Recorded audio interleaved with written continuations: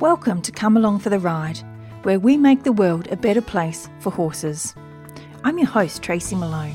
I was born on the country of the Wiradjuri people, and this podcast is brought to you from my home in the Samford Valley, in the northwest of Brisbane, Australia. I'd like to acknowledge the Turrbal and Yagara people, the traditional custodians of this land on which this podcast is made and where my family and horses live and gather. I'd like to recognise their connection to land, water, community and our sacred animals. I am grateful to elders, past, present and emerging, for keeping this sacred land here in Samford safe and protected throughout many tens of thousands of years. I have great pride to live on country where the oldest known human beings tended to this land. I'm also grateful that you have taken the time to choose this podcast at this very moment. Thank you for being a part of the global change we are making to the welfare and training of horses. If you'd like to support the podcast and all the work that I do, then you can. Just head on over to patreon.com/Come Along for the Ride podcast and sign up. From as little as a cup of coffee a month, you can help me keep this podcast going. There are many tiers that you can choose from, and if everyone who listens gave only $5 a month, it would make a massive positive difference to me. There's a tier in there for small business subscription, just like the one Peter Papp took up from Peter and the Herd. This is the one where your business gets a mention each podcast. Peter works with equine behaviour and trauma recovery and equine communication, human and horse relationship building. Peter has actually had communication with my mare Gypsy, who's the one you see in the podcast picture with me, and he was spot on about everything, so I can highly recommend his work personally. You'll find the links to Peter's work in the show notes. It's time to give a shout out to our newest Patreon subscribers. Now, this name is a tricky one for my Australian accent. I heard someone say that today that the Australian accent is so bad because it basically evolved from drunk convicts. So my apologies if I mess it up, but it's in the heritage. This is a French name, I believe. We've got Gel Medema. Thank you for your support, and also to Victoria Bradshaw. Thank you for your support. Your monthly subscriptions make my job here so much easier, and I'm so very, very grateful. In this episode, I speak with Ginger Gaffney. Ginger is a horse trainer and author. She wrote an amazing book called Half Broke. It was actually Paul Salter from Equisec who recommended this book to me. So big thanks to Paul, because I hadn't heard of it before, and oh my God, I'm so glad I did. I bought it on Audible and I listened to it, and then I listened to it again. For those who know my background in years gone by in equine assisted counselling, this book is such a gem about the horse-human relationship. And one of my other parts of my previous life, one would say, is that I used to volunteer in a drug and alcohol rehab centre. So I have a lot of time for people who are doing it tough and who need support, and I'm like a fish to water with these people. I adore them and I love working with them and supporting them. So this book was just right up my alley. This book is the true story of Ginger's work on an alternative to prison ranch, where she gets a phone call from residents who are part of the equine program there, or the horse team really, and they have horses that are dangerous and aggressive to the point of physical harm to the humans feeding them. They don't know what to feed horses. Basically, when this ranch was bought, it had horses on it, and there were no horse people there to figure it out. And Ginger heads out there and she helps out. And the book tells the story of the residents and the horses that Ginger helps and how they grow and change together. And it's beautifully wound in with the storytelling of Ginger's own story from her childhood.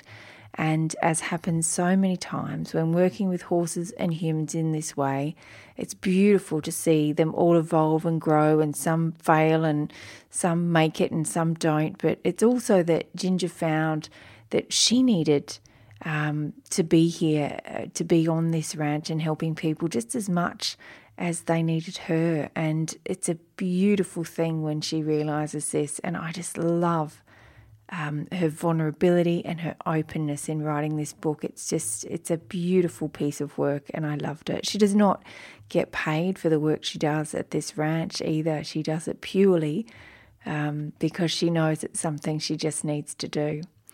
I loved this book, as is obvious by what I've said and said before. Please read it. Please listen to it on Audible if you're like me and love consuming your books in that way. It really shows just how powerful the horse-human relationship is. I believe, and have always believed, it's one of the most powerful and beautiful things on the planet. It's just an extraordinary thing that the horses are here to teach us. And reading this book shows me, or listening to this book shows me, that I may just be right. Ginger is a pleasure to speak with. I was so happy to find out more about some of the people in the book, where they are now, did they make it or not. Ginger still helps out at the ranch now when she can get there. Due to COVID, it's been quite difficult, even though she lives very close. There's restrictions. And I will be keeping an eye out for Ginger's next book. She's actually working on it now, and she talks about that in the podcast too. So for now, you can actually head straight to the show notes while you're listening and click on those links and order this book as you listen to the wonderful Ginger Gaffney. And then you can read the book, and then you can come back and listen to the podcast again when we talk more about these amazing people. This is a podcast that you'll need to revisit once you've read the book. But for now, just enjoy the wonderful person that is Ginger Gaffney. Here is Ginger. Ginger, thank you so much for joining me on the podcast today. Oh, thanks for having me. It's a delight to be talking to you. Can you first tell me a little bit about who you are and what you do? I'm a maybe 27-year horse trainer now. I work and live in New Mexico in the Southwest in the U.S. I would say my background is in Western and natural horsemanship, though not really necessarily Pirelli, like some people assume that when you say natural. I was more like a Ray Hunt kind of gal and Buck Brannaman. And then somewhere into about 12 years of really studying with the Western guys, I got really interested in classical horsemanship. So I spent a lot of time with French and Portuguese trainers and started really focusing on that probably for another 10 to 12 years. So my horsemanship and my training kind of is a blend of that. And at this point in my career, it's really my blend. I'm not like somebody else's methodology. I just kind of pick it up. Here in New Mexico, probably like there's a lot of people who do a variety of things with horses. They're not necessarily breed specific or event specific. We have a lot of crossover learners and people who spend a ton of time in the mountains on horseback and do cow work in the arena or learn a bit about dressage. We have a lot of those kind of riders, and that's kind of my niche, is working with those. And I'm 58 years old now. I still start a few colts every year. I like to take them all the way to, like, if I start them in the spring, I like to ride them all the way through the summer. So I don't necessarily do the same kind of colt starting that most people do. I want to make sure the horse gets a good start. So anyhow, that's a little bit about me. Been doing it a long time. And I still really love it. It's just really something I want to do for the rest of my life. I work hard at keeping my body healthy so I can maintain this career for a long time. Yeah. And do you work hard keeping your body healthy through the horses or outside of horses as well? If I'm not riding, I end up having more trouble, So when I'm riding and staying steady and staying in shape with that, I'm in really good shape. Yeah. If I take a month break or even a little longer, I have to do something, to back up my body. But I don't tend during the season, which is summer season, spring, summer, and fall. I'm riding and teaching 7 to 8 people a day, so I don't tend to have to exercise at the end of the day. That'll do. But I do a little alternative therapies, like I do acupuncture to keep my muscles from just freezing up on me, you know. I Yeah. haven't found like some people do the Pilates and the stretching. Acupuncture is really what's working for me. So yeah, I think you just have to find what works for your body. But yeah, Yeah, I do absolutely. that actually during my busy season. I see an acupuncturist once a week. Yeah. Yeah. It's a good idea. I have acupuncture too, and their ability to do in a couple of pins what an entire body massage can do always amazes me. It's a great therapy. Yeah. Yeah. Yeah. So you have recently written a book called Half Broke. How did that come about? So I love to write. I pretty much love poetry and nonfiction. I've never really written fiction, but I love to read. I love to write. And sometime, I don't know, about 5 years ago, 6 years ago, I found out about an MFA program here in my neck of the woods. It's called the Institute of American Indian Arts. So it's Native American run MFA program in creative writing. I'm not Native, but they allow a small percentage of non-Native writers in. And I applied and I got in, and I applied to be in the poetry program. And so when my classes started and I started writing, I wasn't writing poetry. I started writing these stories about these essays about this time that I spent at this ranch that's near my home. That is a prison alternative. And that's what kept coming. It just kept coming and kept coming. And I had to talk to the director of the program and say, hey, you know, I think I have to switch to nonfiction because I'm writing nonfiction. That's what's coming. And you know, the first week of school, I just started, these stories started kind of pouring out of me every time I sat down to write. So that's how it got started. I didn't think of it as a book. I just was writing, you know, and I love to write. I think as a horse trainer, somebody in the horse business, like I like to keep my kind of intuitive pathways open.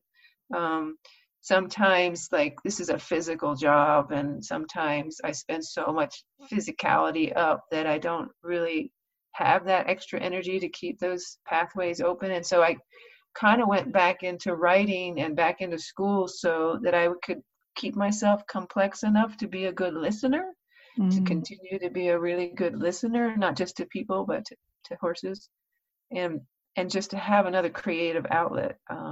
Because I actually think of horse training as a creative outlet. I I think agree. the craft of riding and training is a very creative path. So I kind of went to it for that. I wasn't thinking about another career, but when these stories started coming, and they're all from this my first year and a half of working at this ranch. That's, like I said, it's a prison alternative. And when I started writing those stories, I went ahead with a couple of them. Once they got far enough along, I sent them out to some literary magazines to see if they would stand up as you know, in the literary way, Mm, instead of like sending them out to horse magazines, which I think probably they would have stood up there well.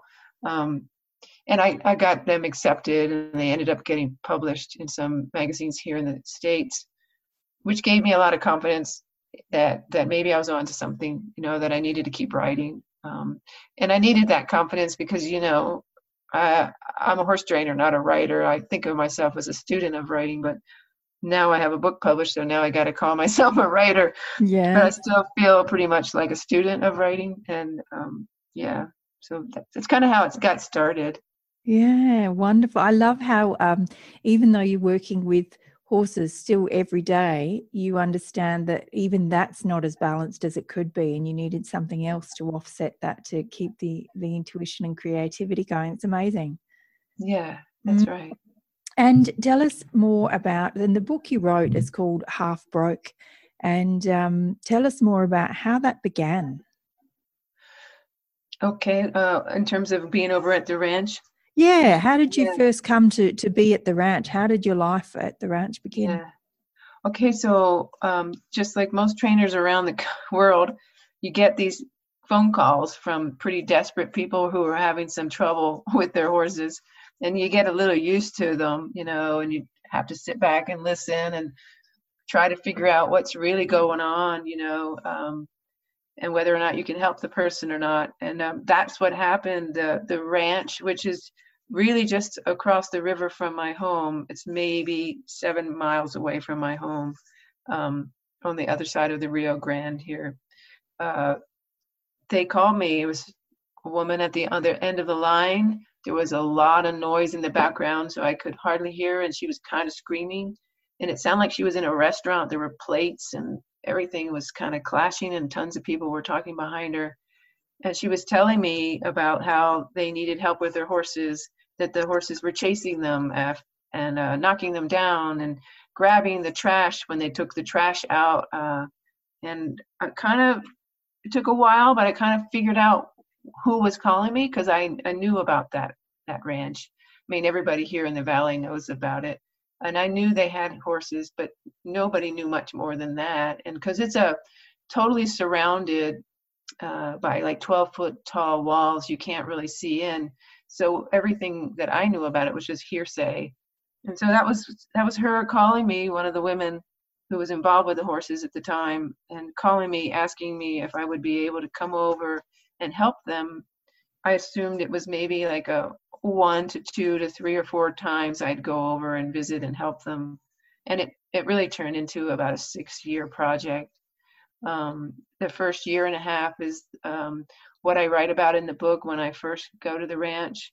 And the horses were really in a lot of trouble. They were hurting a lot of people, but they were also getting hurt by some of the people there, because people there really didn't have any background in horses.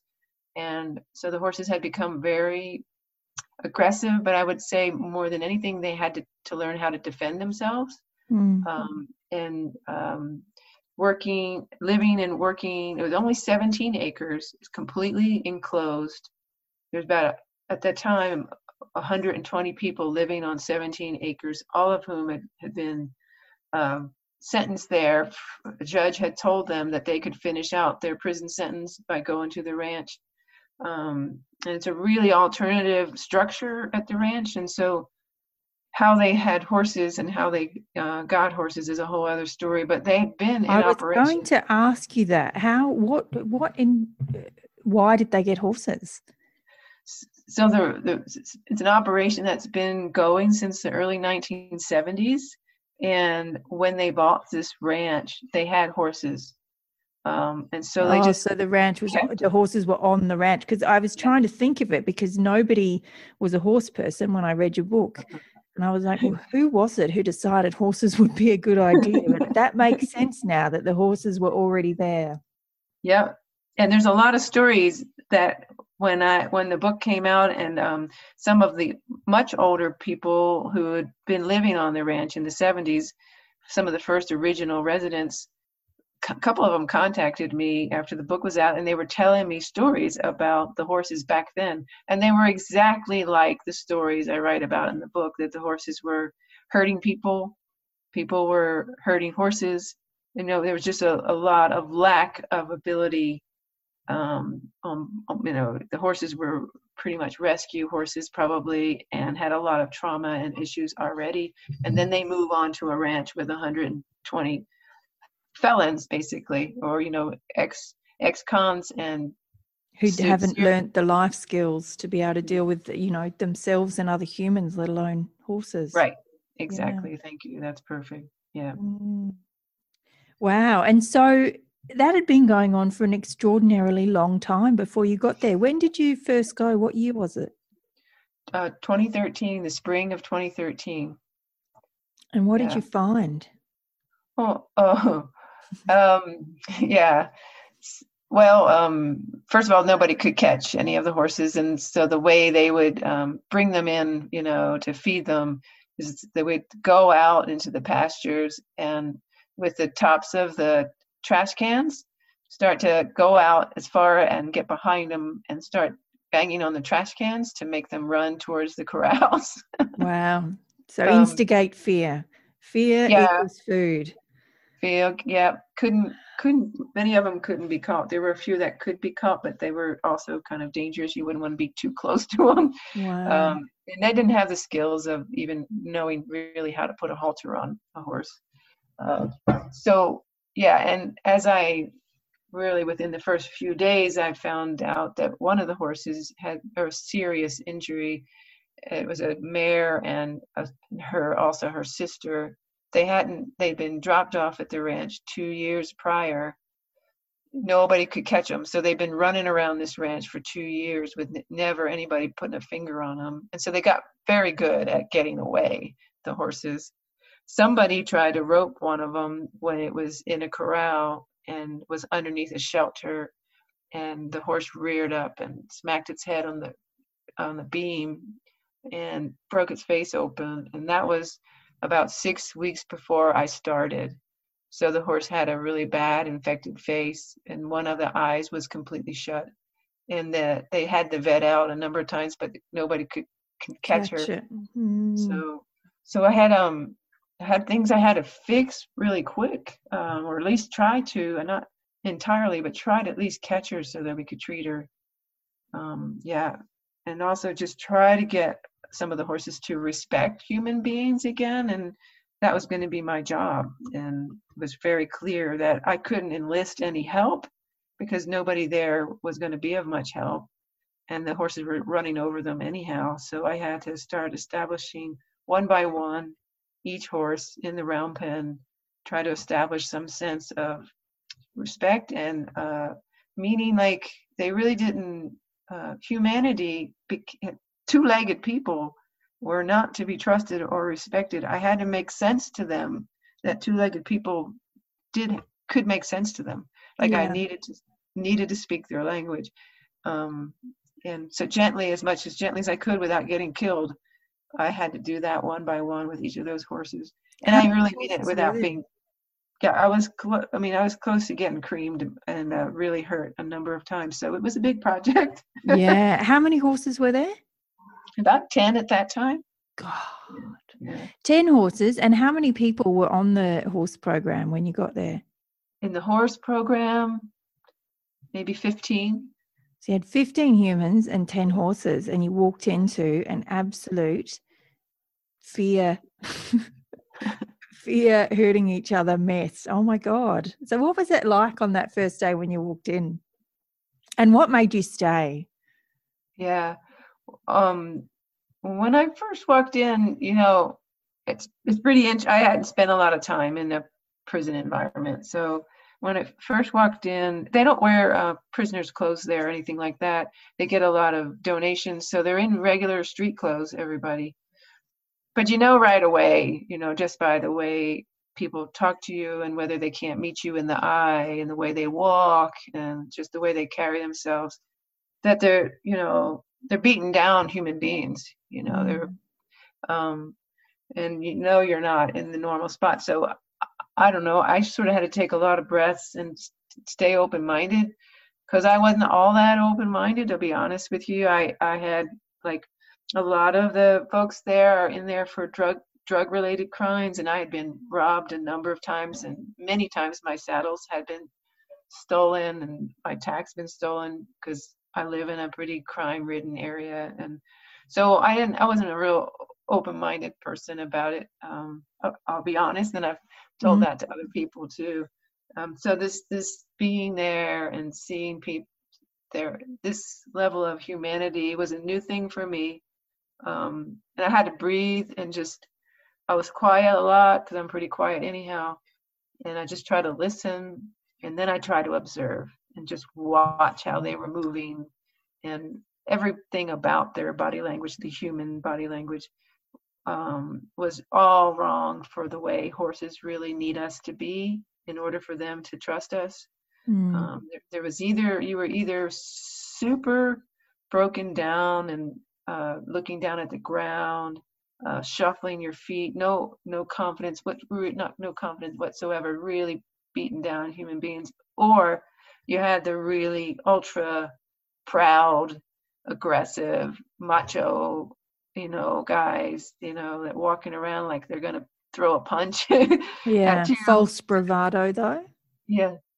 So it's kind of an extreme, and none of those postures and behaviors were gonna help with the horses. And so it was kind of my job to try to show them how to move in a different way that the horses could really respect and honor and develop a relationship around. Yeah, So and could trust. And I saw in the book as well, you started by showing them how to walk. You actually gave them a walking lesson. That's right. And I mean, I continued to do that for 6 years. I would get new people every 4 to 5 months. Not everybody would leave the horse program.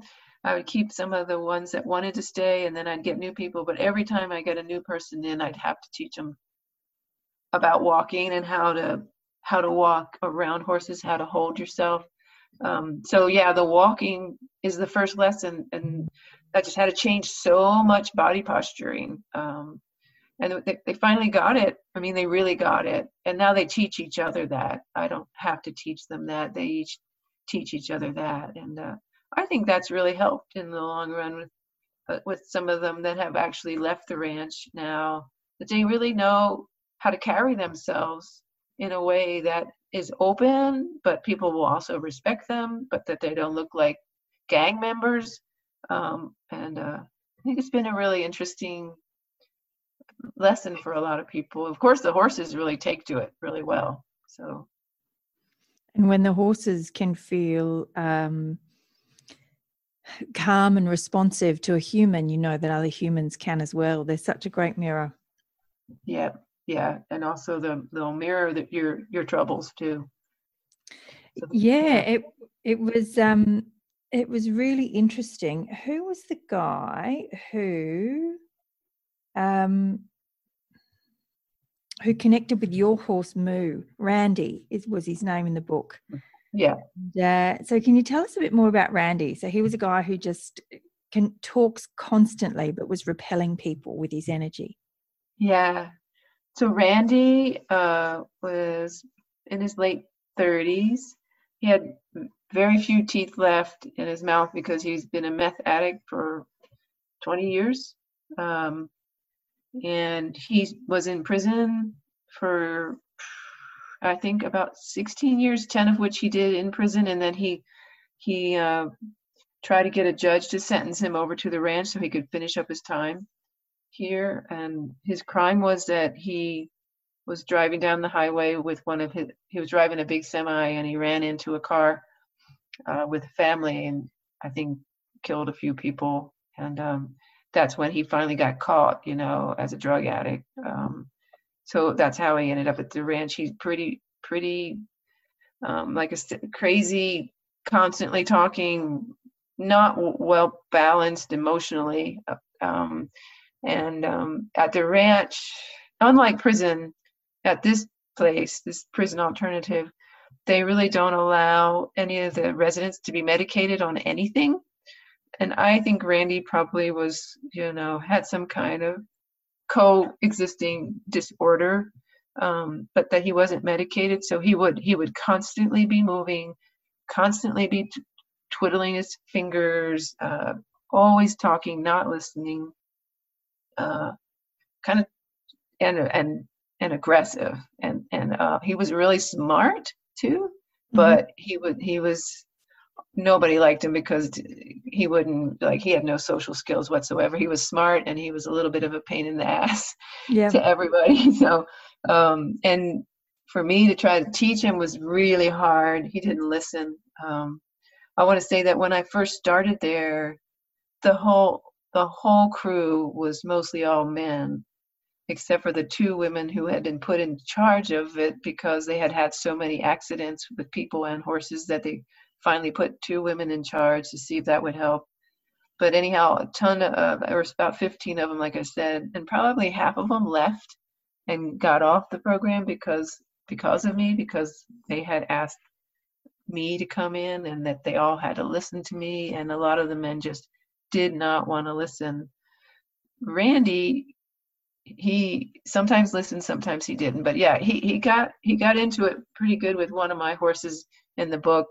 And I can get really dark and angry too when people mess around with horses in a way and aren't listening. I'm better at it now, but in my youth, I would get triggered by that kind of person, who was just really aggressive and not listening. So Randy was handling one of my horses. So one of the scenes in the book is me, trying to get my horse back from him. And really, I remember the feeling like I just wanted to kick the shit out of him. But the residents came behind me and really helped me, get control of my own anger and get my horse away from Randy before anything really lit up. So there's a bit about me in the book. I'm not this perfect person, that's for sure. I've got my issues. So I wanted to make sure that I wasn't just this like character that went in there to save everybody. I had some saving to do myself, Yeah. And that's what I loved about it. I think that's what makes it a complete book, because you talked about the residents. Who was it Randy or was it Tony who stood there and said to you, "Why are you here?" Oh, it was Tony. I'm sorry. Yeah, that was Tony. Uh-huh. Yeah, Yep. so he was the Why one are you who here? actually made you kind of realize and say it out loud and understand it yourself that you needed to be there as well. Mm-hmm. Absolutely. Yeah. It works on all levels. I know that I did a little bit of volunteer work at a drug and alcohol rehab centre because I used to do equine therapy, and I thought if I'm going to be in this this line of work, I'm probably going to come into contact with drug and alcohol, and I have no experience. I thought I'd go and volunteer at a local place, and I was like a duck to water. I actually understood them better than I could understand people walking, at a dinner party or people I'd meet in the street. I found them actually to be a lot easier to understand because they were as sensitive as I was, and the communication was a lot. It was different, and we understood each other quickly. And they were all like, "So, who's the addict in your family? You've been through this before, obviously." And I'm like, "Never. I haven't been through any of this, but I know you. I know what you're feeling on the inside, and I get it." So I loved watching and reading about your experience there because I could really relate to how it works both ways and the cycles together. I often say that like being around people who are really in recovery for a couple of years, like there's actually nobody better to be around. Yeah. They're the most honest and bare and alive human beings. And I learned that from this experience. I did not know that before. So I learned that through being at the ranch. And I have very dear friends that have now left the ranch because their sentences were up and they are able to leave, and they're doing so well. And they're still some of my favorite people to be with. There's the clarity in their presence and in their eyes. And like you said, it's the vulnerability. People don't just become drug addicts because they're drug addicts. There's usually a big story behind that thing that happened to them. If not one story, but maybe 10 stories. And once you hear enough stories, which I have, you get to feeling like how human they really are. So I really can't see somebody here in New Mexico. We have a lot of drug issues, especially in my valley where I live. I really can't see anybody on the street who's, looking for handouts, knowing that they're going to go spend the money on some kind of drug. I don't see them as a drug addict. I see them as somebody's daughter or somebody's brother. Like behind the drugs, there are these human beings. And when I spent all this time at the ranch, it started peeling away all my prejudices and judgments that I had, that I carried around, that I can't carry around anymore. Yeah, we choose not to. And the amount of trauma that I saw, I'm like, it's just layers of trauma. And the closer they get through the program, the more they have to, in a safe way, face their trauma and actually understand who they are. That's why I loved being around them as well, because we could have seriously deep conversations about their stuff immediately. We didn't have to do kind of the niceties. They're like, I'm here because of this. This is what I do. This is why I'm doing it. I'm like, wow. Wouldn't it be amazing to meet people in the street to be able to get that deep so fast? So it was what they call the congruence that I loved about them. Nice. Yes. Now, there's something that I really loved in the book that you said, and it was, I can't remember, it was Joey working with Luna, I think it was, and you said this, and it really called to me, and I've listened to it a lot of times because it amazed me. I'm just going to read this little bit. Okay. The emptiness of him confuses her. She is transfixed by his disappearance, his body becoming a hollow shell. Horses look for life in a body. Our outer shell is rigid, but on the inside we are like water, continually fluid. Animals feel the absence of that flow, the stagnation, the crippling death of no motion. Everything is movement to a horse. Everything has a current. The smallest ripple has so much to say. Can you speak to that a little bit more? Because it really touched me. Yeah. Well, I know if you got horse people listening to this, they get it, because like everything is movement to a horse, right? So when it's very rare that horses don't get each other, because they have so much life in their bodies and they count on all that life to be their communication device.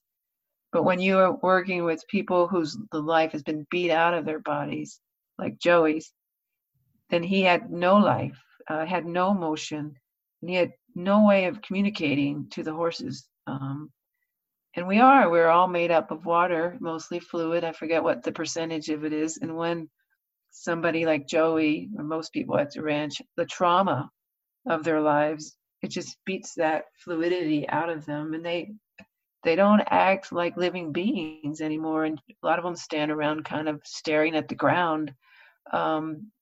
Just depending on how far along they're in their recovery, there's a lot of them that can't speak a word. And they just look at the ground and twirl their hair and go away. They disappear. The horses don't know what to do with that. That's what that scene is about. There's a horse named Luna who was watching him, and she could not figure out what he was. And she was the injured horse too. She was the one with the cut. Yeah, she was the one with the broken face. And she was watching him, just watching him and watching him, wondering. I was watching her watch him, and then I was looking at him, and she's wondering, what is that? I don't know what that is.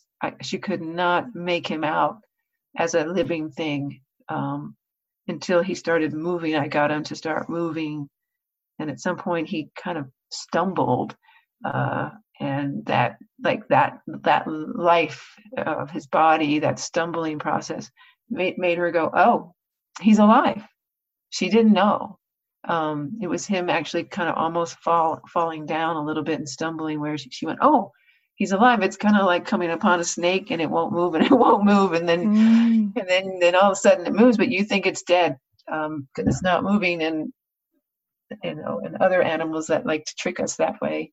But that's what she was looking at, and that's kind of where all that writing came out of, was trying to explain to readers how sensitive horses really are, and how much they count on movement and life to be a communication device.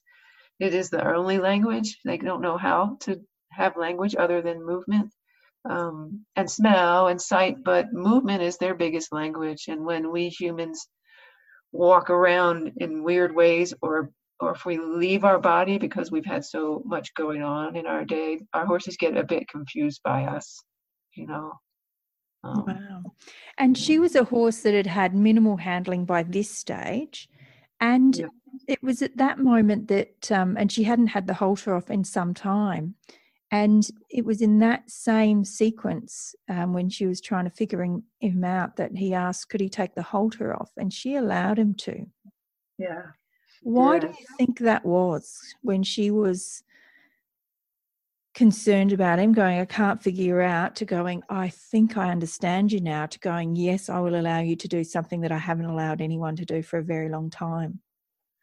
Well, he was fixated on her. He a lot of people at the ranch have little behavioral disorders, and one of his was just get fixated, and he wouldn't really work with any of the other horses. He was just fixated on Luna. He had put all his eggs in that basket, and she wasn't showing any interest in him. And so he was so fixated, but he was completely incompetent in gaining her interest or trust, because he just didn't have the skills, and he was a fairly traumatized human being. So semi-zombie like is what I would say he was. And but and shut down. And there was a moment there that day where a bunch of kittens came out from underneath the coop that we had nearby.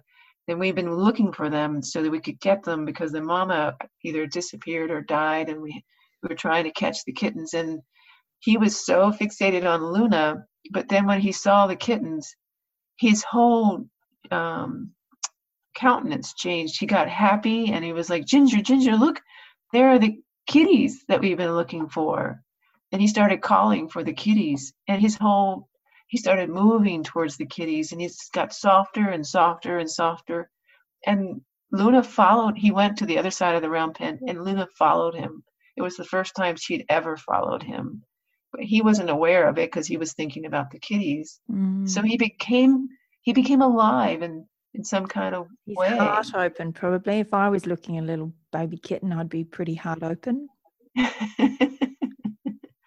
And he was picking up the kittens, and Luna was like leaning in and trying to sniff them. And then we were putting them in the crates, and he became a soft, lovable creature. He did in that moment, Joey. And Luna saw him for the first time, and she wanted to be next to him, and she was following him all around the round pen. At that point, she was convinced she really, really liked him, and you could see it, and you've seen it with other horses when they feel really comfortable with you. And she broke free of her defenses because he became alive again in some way that she could trust. I don't know. It was just a magical day. I had so many days like that over there that I could only fit so many of them in the book. But that story of those two, and then so I was not sure he should take that halter off because she was very difficult to catch still. But I decided just to put my faith in those two and get out of my own way and get out of my own brain and just try something new. And it was beautiful. So, yeah. And was she more responsive to him after that? Was that the start of something new, or was it just a moment in time? No, it grew all the way to. There's a scene at the very end of the book where Joey's handling Luna right before we put our first ride on her, and she'll follow him around just like a puppy. She followed him from then on. But it was also whenever he would have hard days, I would have to tell him, Joey, just remember, you've got to be soft. You can't be hard. You have to be soft. You have to move. And so he always had to work on himself. It wasn't like that was over, but he got it. He learned from that experience of what made that work for her. He had a reference point to go back to. Yeah, exactly. A positive reference point instead of his normal way of shutting down and getting angry. Yeah. But it must be massive for them. So I would imagine if I was in prison and all I did was shut down, so it would probably start in childhood. I wouldn't have come from, those who end up in prison generally don't have amazing childhood. So I would have been shut down there. So everything in my body would tell me if I speak up, I get hurt. And I don't mean, my feelings hurt. I mean, physically probably beaten, and going through the prison system, I would do the same. So what an extraordinary gift when your entire life, right up into your 20s, is says that in everything you do, you don't speak up, you don't have a voice, what you say doesn't matter, and you will literally be beaten down. And then all of a sudden you're shown that if you actually stay soft and open, that there's a different world out there for you. Yeah. Joey's doing really well. He's out and working at a restaurant with a couple of the people that I know from the ranch. And he always says that the horses taught him how to be better around people. That now he has some social skills. He can trust people. But it was the first thing he ever trusted was that horse, Luna. Yeah. Probably in his whole life. Wow. Because they teach in a way that I don't know. I don't believe, because I've seen it so many times, that people used to say to me, why do you think it works? I'm like, they teach you in a way that is so authentic and so kind and so driven from the heart. Whereas when we try to teach with humans, we're stepping in with all of our stuff and our own traumas and our own judgments and our own beliefs, and we're trying to impart something. I said, horses do it in a way that is just so beautiful and open that it hits you deeper and it stays for longer. Yeah, I agree. Yeah, and you talked in the book as well about your own experiences with people like the famous trainer. I always always had a big smile on my face when you would talk about the famous trainer. I think we all know a famous trainer who, and I've heard about a lot of them here in Australia too, who have very big names. But then I talk to people who've actually worked with them, and they say, "Oh no, what they show you and who they are behind the scenes are two completely different people." Mm. But you were talking about there was a horse that you worked with who didn't want to give their power up to you. And maybe it wasn't with the famous trainer. This is about Coco, the horse. Yeah, Coco, yeah. Can you talk to me about Coco a bit? Because I found that a beautiful story too. So I was traveling, teaching, I do some traveling and teaching, and I did a clinic with a whole bunch of fox hunters. I guess you probably know what that is, right? Yeah. Do you? Yeah, okay. We don't have it here, but yes, I know what it is. Yeah. They're a wonderful group of people, they're usually just, what I'd say, balls to the walls. They can ride the hell out of a horse, but they don't have a lot of horsemanship. Yeah.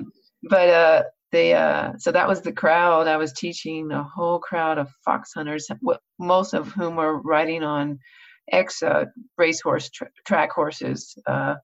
And so they didn't have any like groundwork skills. They didn't have any subtlety with the way they were riding.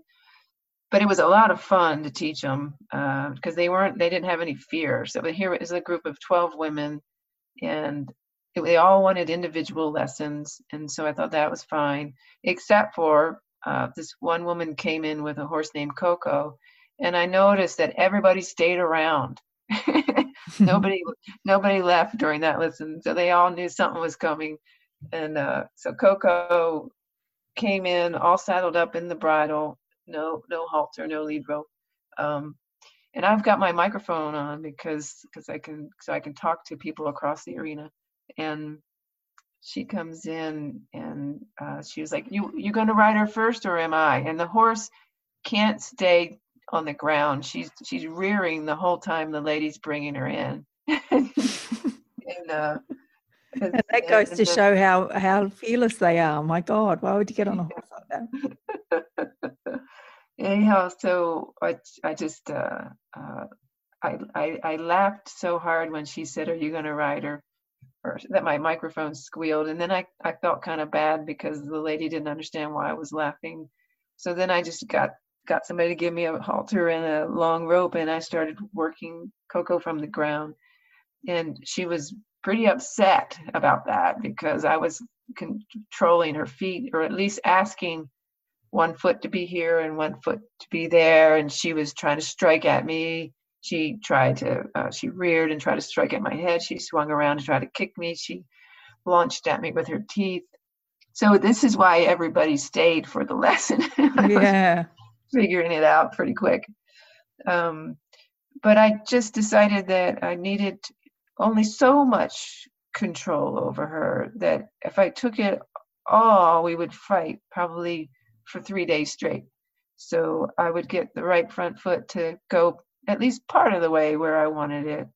And I would give her her back feet and say, never mind, just give me your front feet. They'll do that today. So I took my time and I didn't take all of her power away all at one moment. And I never actually took it all away.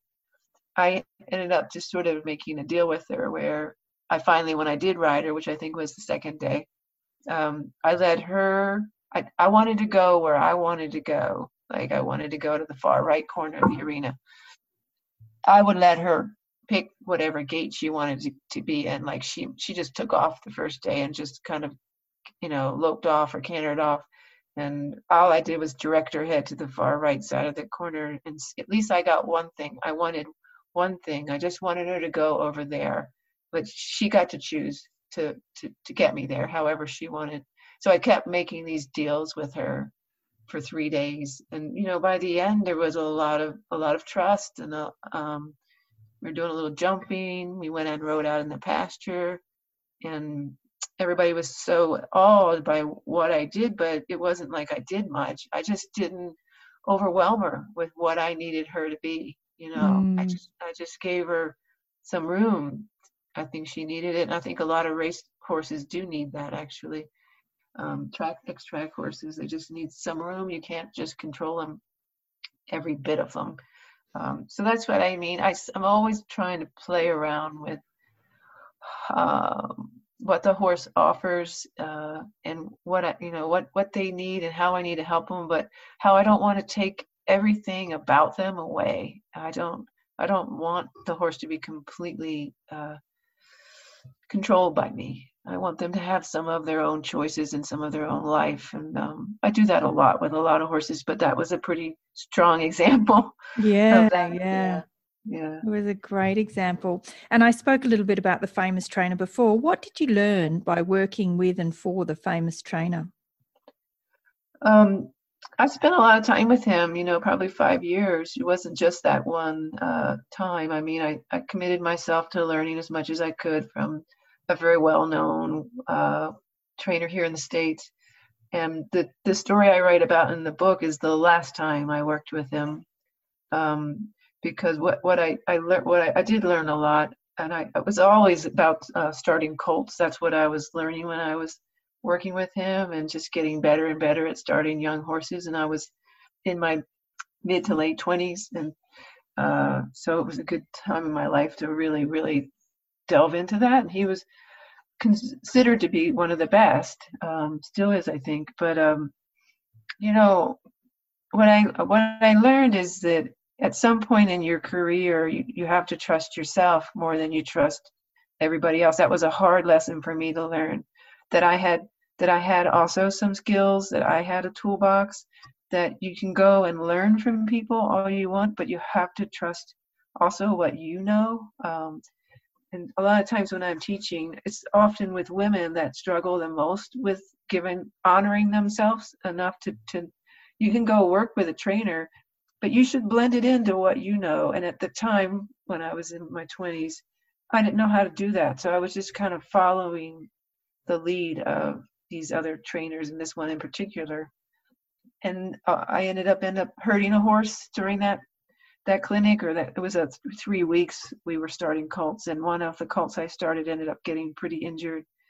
And it was that injury that really changed my trajectory, And so as much as I learned from him, I had to leave him. I had to go and move on and trust what I knew, trust myself as much as I trusted somebody else. And what your values were.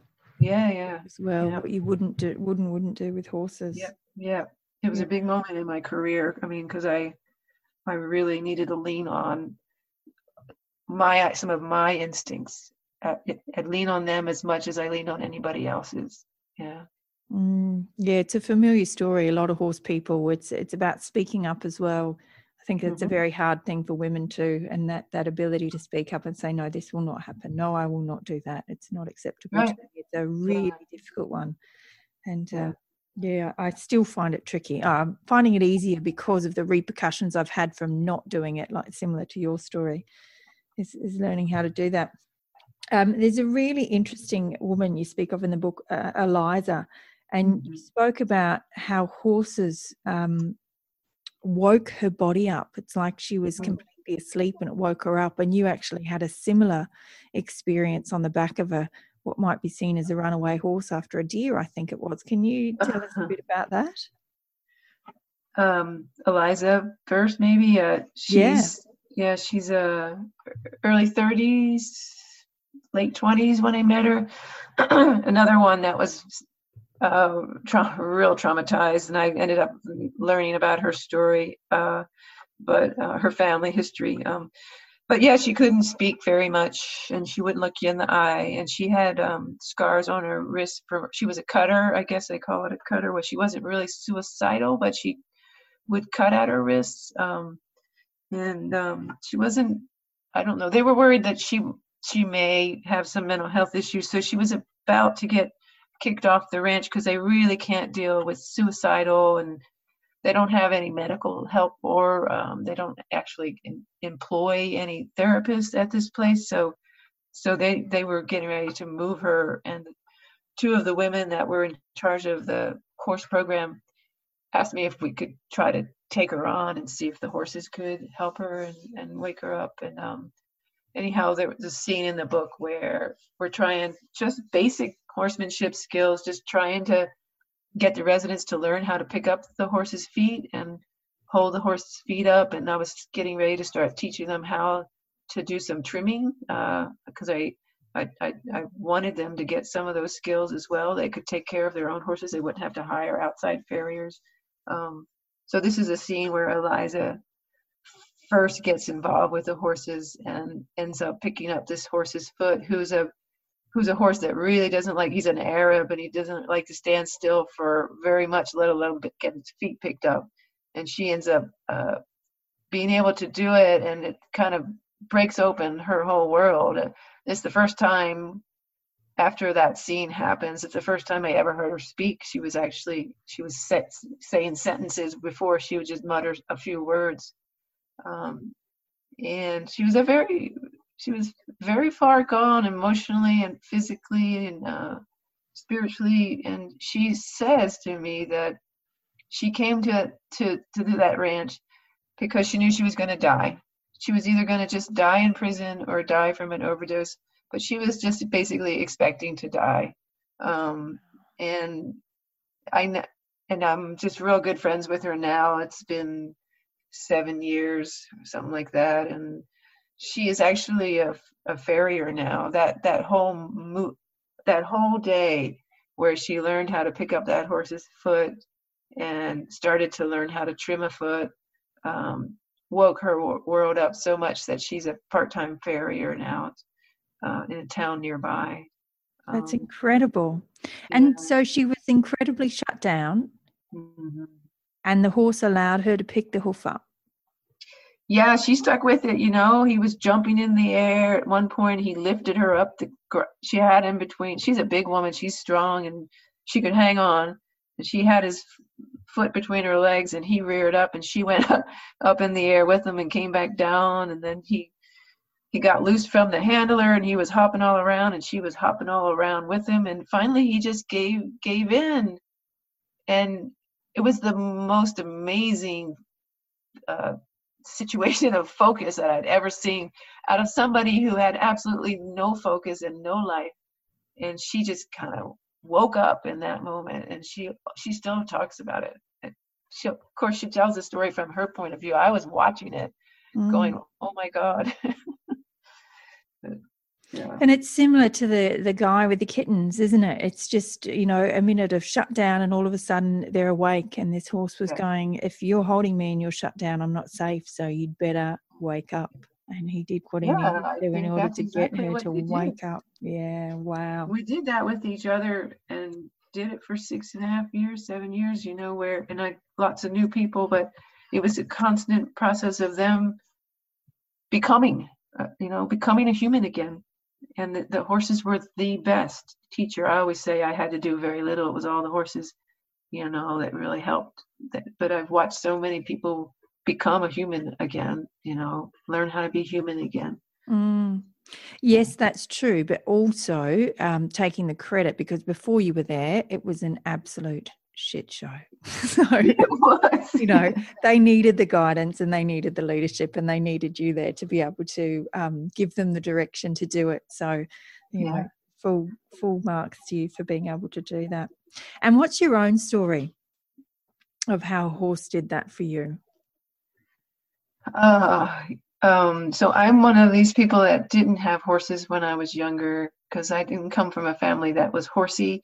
And we lived on the coast, so where I live, there really wasn't much horse work going on. But I've wanted one, and never got one. I would get like little stuffed ponies on my top of my Christmas packaging, and I would just get like little toys, horse toys. So when I finally was able to get my first horse, I rode. In college, I rode, and I also got to ride some when I was younger, but not much. And then when I got to college, I got to ride a lot, and I started working at a quarter horse barn right after college, where the woman there just thought I knew what I was doing, and I didn't think I knew what I was doing, but I think I was a natural enough rider that kept giving me more and more horses to ride. So that was sort of how I started learning about more and more horses. But my story is that I'm a pretty big introvert. I didn't speak until I was like 7. I also, if I was living in the time we're living in now, I would have said I was gender fluid, that I didn't understand that I was a female. I was confused about my gender. I was telling somebody about it the other day. We were at a Thanksgiving dinner, and my mother's brother, Jerry, came back from military academy, and he was much younger than my mom. And for the first time, I saw him with a mustache, and I was about 13. We were all sitting at the table, and I said out loud to my whole family, "I can't wait until I can grow my mustache." And I did. Everybody looked at me like I knew in that moment something was wrong. Yeah, by their reaction though, not from what you were actually saying, because it was normal for you to feel that way. I had no idea that I couldn't, that I wasn't a boy. I don't know, but I know now that I'm a female and I'm not like a trans. But I do feel like I had dealings with that when I was younger about my confusion around gender and my own sexuality. So I feel like I lived in a world where I lived very isolated. And good reasons to shut down. Yeah. Yeah. So it troubled me all the way through. I've had a terrible time with relationships. I have been in one for a long, long time now, but up all the way into my 20s, I couldn't really have relationships. And so I I was like a ghost. A lot of people who knew me then said I was like a ghost, like I was hardly there, that they couldn't really see me or hear me or feel me. And so when I went to the ranch and I started seeing a lot of the people move around and a lot of the ways they couldn't really talk, and I just totally felt like I knew them, and it brought up a lot of stuff like my past and my history, and kind of made me really self-reflect on that. So there's a little bit about that in the book as well. And there was a horse you were riding who opened your body up. Oh yeah, yes. There's my horse savior is Belle. I have a few chapters about her, but I think I was a natural, as that lady had said at the Quarter Horse Barn, because I was a watcher. I watched. I didn't talk. I watched movement and sounds, and I was probably a little bit more like animals than I was human when I was growing up. Mm-hmm. So when I finally was able to have my own horse, I had like that experience that so many of us have, that I feel like I became enlightened on some level. Like her level of awareness of the world around her woke me up, to being that aware, to being that sensitive, to be that alive. I was riding other horses, and it wasn't until really I had my own, and she had some big issues too. So we worked through them. She passed away like maybe 5 years ago, but she was a force of nature. And she was kind of busy and very hot. And my mother is always been a big talker, and my family's a big talker, and they were all real busy, and they talk over each other, and they're really loud. And she was my mare, Belle, she was a lot like my family. And I used to say to myself, if you and I can get along, then I can get along with my family. She was she pushed me over the bubble of really knowing how to be with my family and love them again. Big stuff. Wow. So many gifts from horses. Yeah. There was another really interesting story in there. A woman called Olivia, or a woman, but still very young, and she had really obsessive behaviors and was unable to touch, and the horses showed her the way. Can you tell us a little bit about that? Sure. Olivia was the youngest woman on the ranch. She comes a little later in the book because she wasn't in my first group of people that I worked with, and I think she was 18, and that was really young, and she spent most of her young life in foster care and in and out of juvenile detention. And she had some kind of co-occurring disorder where she couldn't touch people's stuff. Like if anybody touched her, she was always saying people were touching her toothbrush and who touched my hairbrush. And when she was at dinner, her fork could never hit the plate, could only like stab at the food. And if it hit the plate, she would have to go get another fork. And she would not let anybody touch her physically. And everybody really liked her. She was just a really lovely young woman, and everybody at the ranch knew she was really troubled, but everybody really supported her and kind of like dealt with her issues, because she would get kind of mad at everybody for, touching her stuff. She was kind of pathological about it. And but this one, so somehow they decided she should be on the horse program. And the first thing she had to do was like really touch the horses. And that was super hard for her. But I figured if she could touch a horse, that would be the first step in maybe being able to touch people, or at least trusting. So the scene with Olivia is she sort of has a breakdown moment because I'm trying to get her to pick up one of the horse's feet, and she emotionally and mentally breaks down and runs away and goes into the greenhouse that's kind of around the corner and starts like talking without making any sense whatsoever, and just having a real trauma triggered moment. And so we go into the greenhouse to see her, and she's got her hands in the dirt and she's just kneading dirt like she's a cat and kind of talking crazy. And Eliza comes in with me and brings her back and starts asking her, what did you have for lunch today, Olivia? And so kind of started bringing her back to being really present again. And she came back really fast. And so I decided, I don't know, it kind of occurred to me, because one of my horses was there, a horse that I had taught to lay down a long time ago. When he was younger and more nervous, I would lay him down some and just hang out with him on the ground. And so it occurred to me that might be a good idea. If she can't touch him, at least he can get down to the ground, and then she could be on the ground, and maybe that kind of grounding would ground her. So that scene in the book is me working with my horse, laying him down in the round pen and having Olivia come over and sit next to him. She came around. Eventually, she came around to my horse. Was the horse she would only trust, that horse, and she was the only horse that she would ever really touch. But she did touch him, and she did ride him.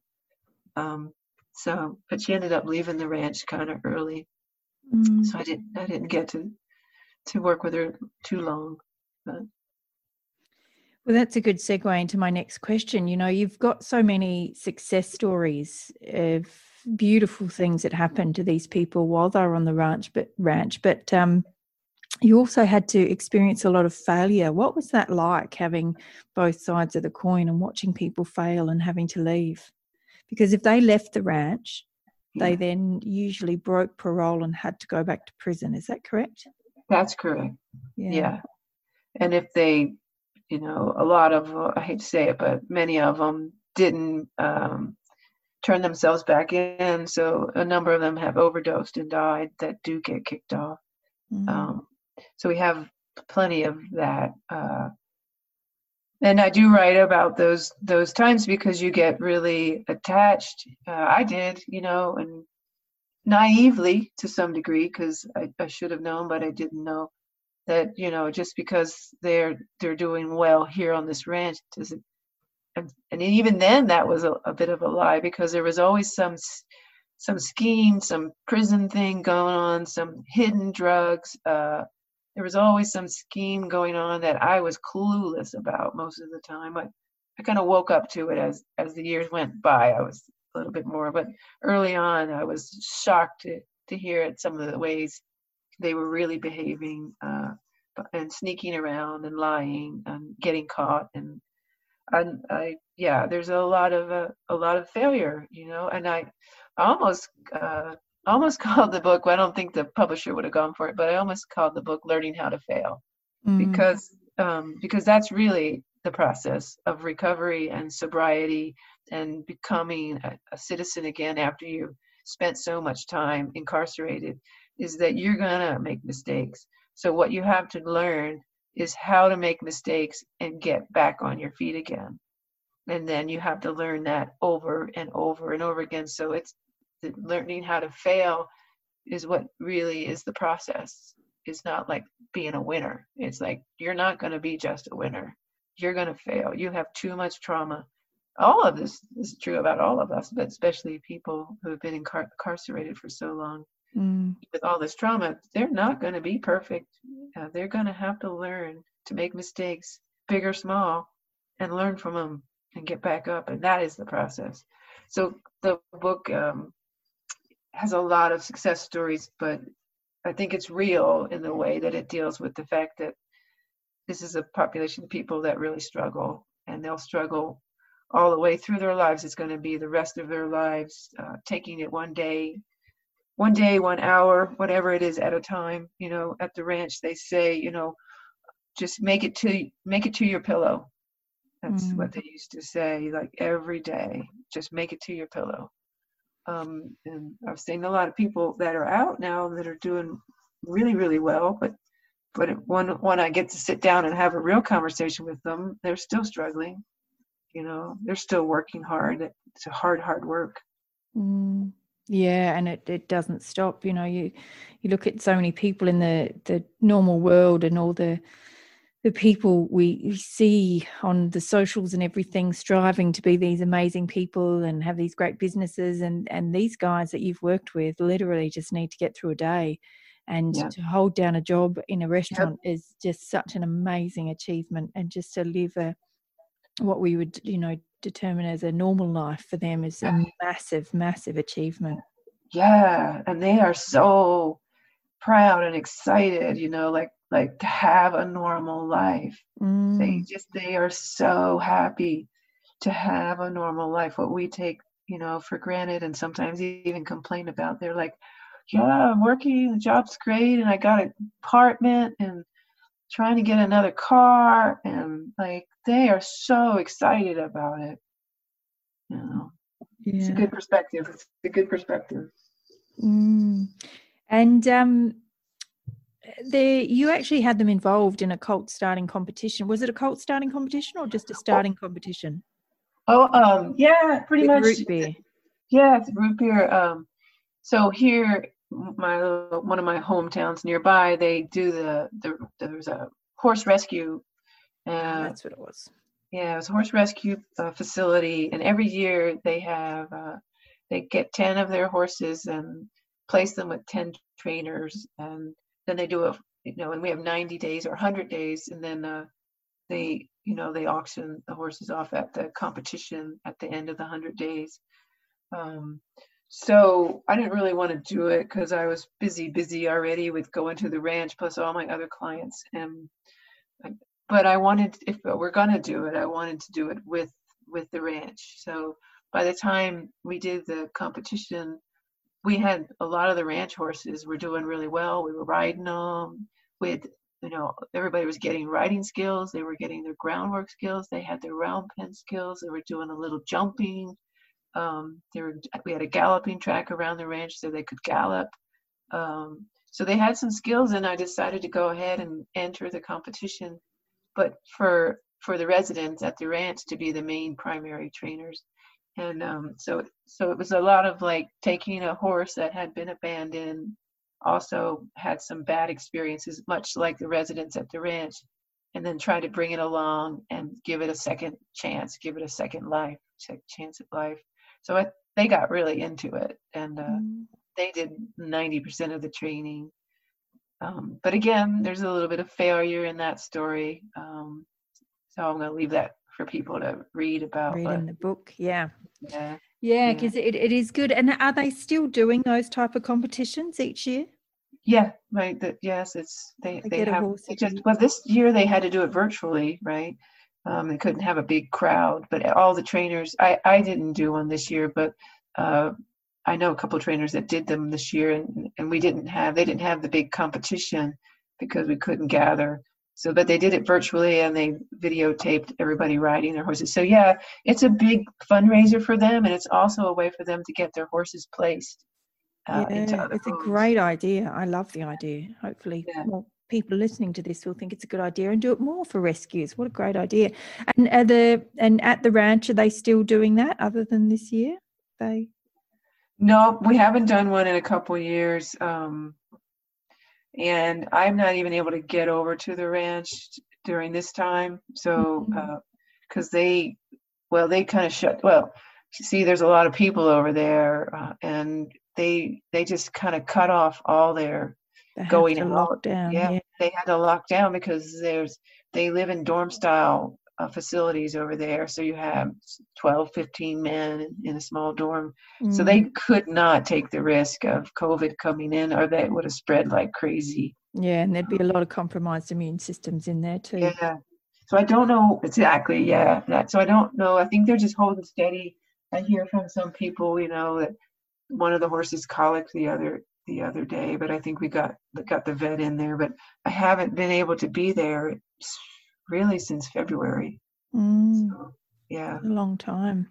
Yeah. And at the end of the book, I believe it's Tony who rides Luna, and it's you letting go and allowing him to ride Luna against, your head versus your heart and the trust of everything that you've put into them.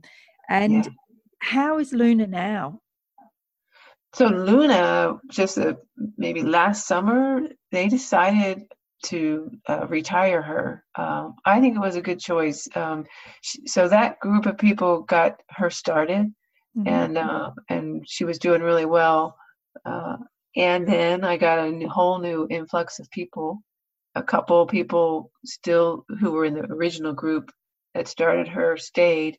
But even when they left, so then I'm dealing with all these new people, and Luna just really struggled trusting people. She ended up trusting the core group of people in the book, but I got more and more nervous that she was really going to hurt somebody, and I was really more nervous that somebody was going to hurt her again. So I convinced them to retire her. She's living out on a ranch with about 4 other horses, and she is being ridden out there, but they're not people from the prison. They're just horse people who are riding her now. So she doesn't have to go through all that change. It was just too much change for her. Yeah, and she's a one person kind of horse. Yeah. She was a big, beautiful paint with blue eyes and really athletic. Wow, I'm so glad to hear that she's doing well. And what about with the turnover of horses at the ranch? Other than Luna, does the core group of horses stay the same? They got 2 new ones this year. One of them, I think they had an eye issue and then went blind with the other eye, so they ended up having to put her down. But it seems like every couple years they get 2 to 3 new horses, and occasionally when they get a little older, they'll find them a home. Like I found Luna a home. I've found a couple of them homes so far. As they get a little older, and they're easy to handle, and we can find new owners for them. That's a good time to place them, because in my opinion anyhow, because I don't need them to just be getting old on that ranch. They can get out of the ranch, get a little break from the 120 people. Yeah. Go to just one horse owner or one family. So, but most of them are still there. But there's a few we retired, 3 we've retired, with Luna included. And so every time we retire one, we pick up another one. And a lot of times in the past, they didn't make good choices on what horses to take. But since I've been around, we've been getting a little bit better and more specific about what horses we should take on, because when it's a free horse, and it's usually got free some for a issues. Reason. Yeah. Yeah. And also it's trauma people choosing trauma horses, it's a trauma bond, which is the hardest thing to endure. You learn a lot from it, but you don't want to start that way when you're in so much trauma. Yeah. No. Yeah. But they've got a good herd over there now, but they've always got so much to learn, because like they're all, I'll tell you this, there's probably 100 people a day call to that ranch from prison trying to get there. They have so much influx of people coming to that ranch. Not 100 come, but at least 100 calls a day Oh my God. trying to get it. Yeah. And so there's a lot of changeover because not everybody makes it. You know, you come to the ranch, it's hard work. They work way harder than they do in prison. And so not everybody makes it. There's a lot of changeover. So those horses have to deal with that kind of changeover. So it was always felt like my job to keep something steady for them, you know. Yeah. So they have their methodologies of training. They know, and they're starting to pass it on. Like, I'm not there right now, but I got an email the other day from one of the people at the ranch asking me a question and then telling me what he was doing with the horse. And he was doing exactly what I would have done, you know. So that was like really heartening to hear. That's perfect. That's when you know you've done the job. Yeah. Done the job well. And how many of the core group that you write of in the book are still at the ranch? No, nobody. They're all gone. Wow. Yeah, because they've all either left under bad circumstances, overdosed, or are out and doing well. So. And what percentage are doing well? What percent? About 50%. Hey, that's pretty good odds. I think so. Yeah. I do. I think so. Yeah. As I've learned over the years, I think it's really good odds. Yeah. Yeah, that's amazing. Absolutely amazing. And when people want to go to the ranch, are they wanting the equine program or are they just wanting the ranch itself? They're coming for the ranch. They're coming to get out of prison and get onto this ranch. And when they are allowed to, the judge has to okay it. If they do well at the ranch, that shortens their prison term. So if they do really well there, they can go back in and try to get their prison terms shortened. So there's a lot of motivation to come and a lot of motivation to do well. So they're coming to be on the ranch. The horses they don't even know that there are going to be horses on the ranch. And then when they first come in, most of them are just in shock to see a bunch of horses. We have it in the afternoons on Tuesdays and Thursdays. We have a regular 3-hour working session out there, and the new arrivals are on something called maintenance, and they have to do like all maintenance around the farm. And so these are people fresh out of prison watching us galloping around the track, and so it does kind of motivate them. They never thought they'd ever be around horses, and then they see us out there and they get really interested. Wow. And after they're there for about 6 months, they get to put their name on a list if they want to be on the horse program. And then people who know them better than I do get to choose whether they would be good candidates to be on the horse program or not. And so it sounds like, because in the global sense, jail is meant to reform people, which we all know 90% of the time it doesn't. But it sounds like this ranch is actually there to reform people, to assist them back into society. Absolutely. Yep. This is a really unusual facility. And you'll read about that in the book because it gets into a little detail about how the ranch functions. But it's absolutely about bringing people up, bringing them up. Some of the worst is what one of the founders says. We get the worst of the worst.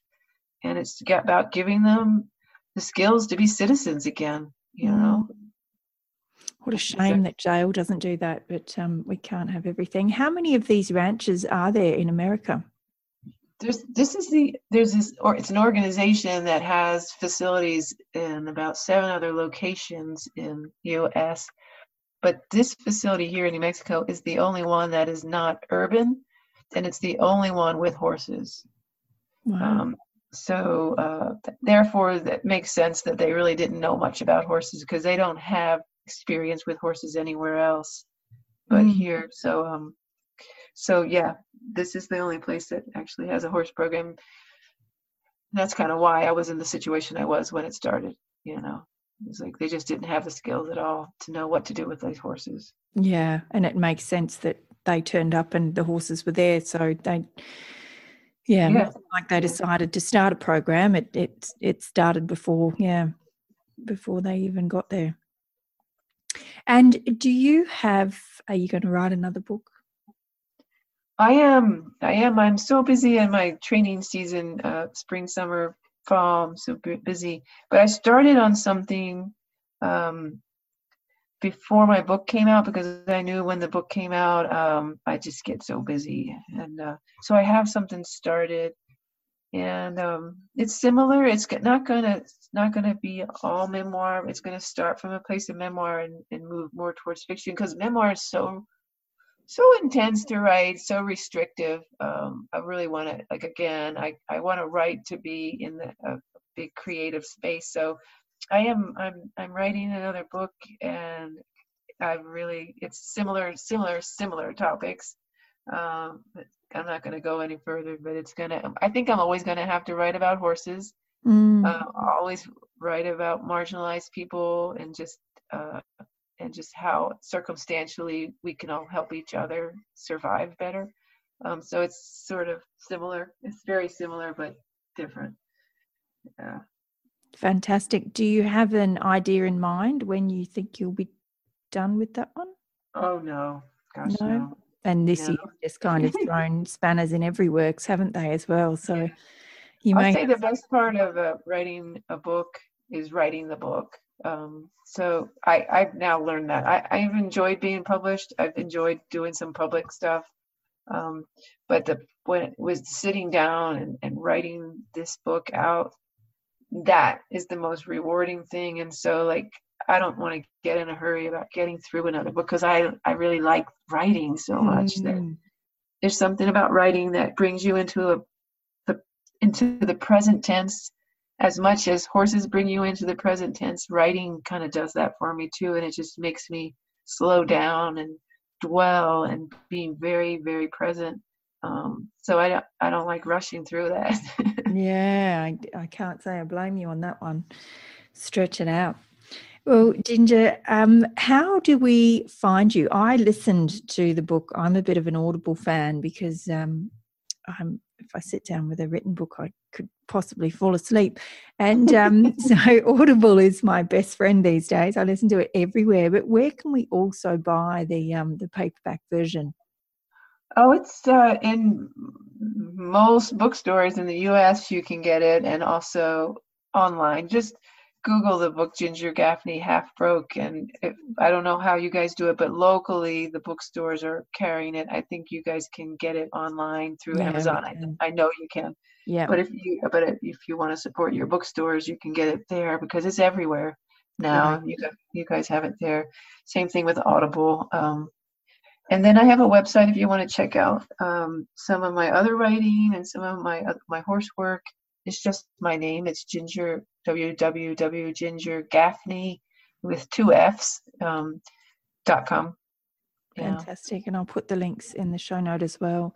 And I'll pop a link to Amazon on there for the book too. And but thank you for writing the book, and thanks for everything you do for horses. I love your mix of people you've trained with, but your insights that you have into horses and humans is beautiful. And I enjoyed every second. I've listened to the book twice now, and I enjoyed it just as much the second time as I did the first. So thank you for telling us your story. It's an amazing one. Thank you, Tracy. You have really good insights as well, because it sounds to me like you really understand the group of people I've been writing about, and I just really enjoyed all your questions and all your thoughtfulness around it. Thank you so much. Yeah, it's when in reading your book, it re-inspires me and reignites me, and I think one day, it's something that I want to get back to. I'd love to be able to do something like that here in Australia, and just link it in somewhere. It's not the time for me now, but it's like I enjoyed it so much. So I really understand what it is. And I watched Failure. I've seen Suicides, and there's people from that program, and you keep in touch, and a lot of them don't get out, but some of them do. And it's a beautiful thing, and I really enjoyed it. So you just brought me back to a space in my life that I really enjoyed. So I've been a little bit re-inspired to put that on the bucket list as well, that one day I'll be back, because it's a place where you really can feel whole. Yeah. Mm. I feel for me that it'll never just be about horse training anymore and riding, and that's always so a passion of mine. But it'll never just be that. I feel like that horses are tied to our communities, and we can find ways to tie them even more, and to do some kind of community work with horses is it's just the other side that we should be giving back as horse people, to try to figure out a way to tie the thing that we know horses do for us, tie that to the community somehow. Yeah, it's a beautiful thing. Well, Ginger, thank you so much again for your time today. Thank you, Tracy. I'm on a mission to create a community of conscious horse people so that their horses all over the world can live a better life. This is a big mission with a wonderful message, and it needs your help.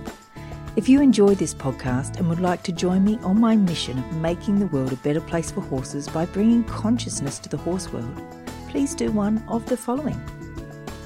You can go over to our Patreon page at Patreon, patreon.com/Come Along for the Ride podcast, and become a subscriber to the show.